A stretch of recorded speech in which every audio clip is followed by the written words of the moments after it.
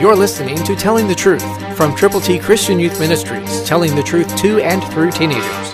Here is Triple T founder and president, George Dooms. Believe on the Lord Jesus Christ. Do you have a personal altar? Where is it? What is it?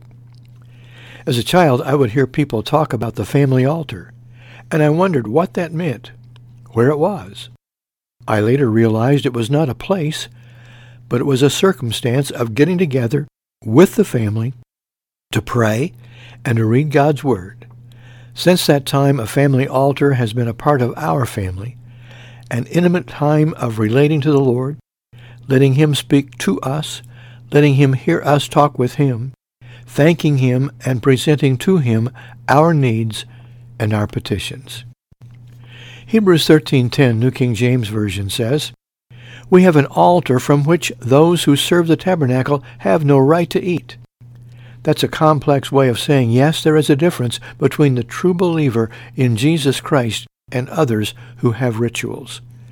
God wants you to know that He cares about you wherever you are, whoever you are. So go to your altar. Pray with your family. Read the Word of God together.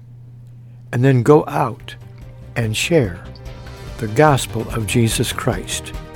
There are people waiting for you to tell the truth.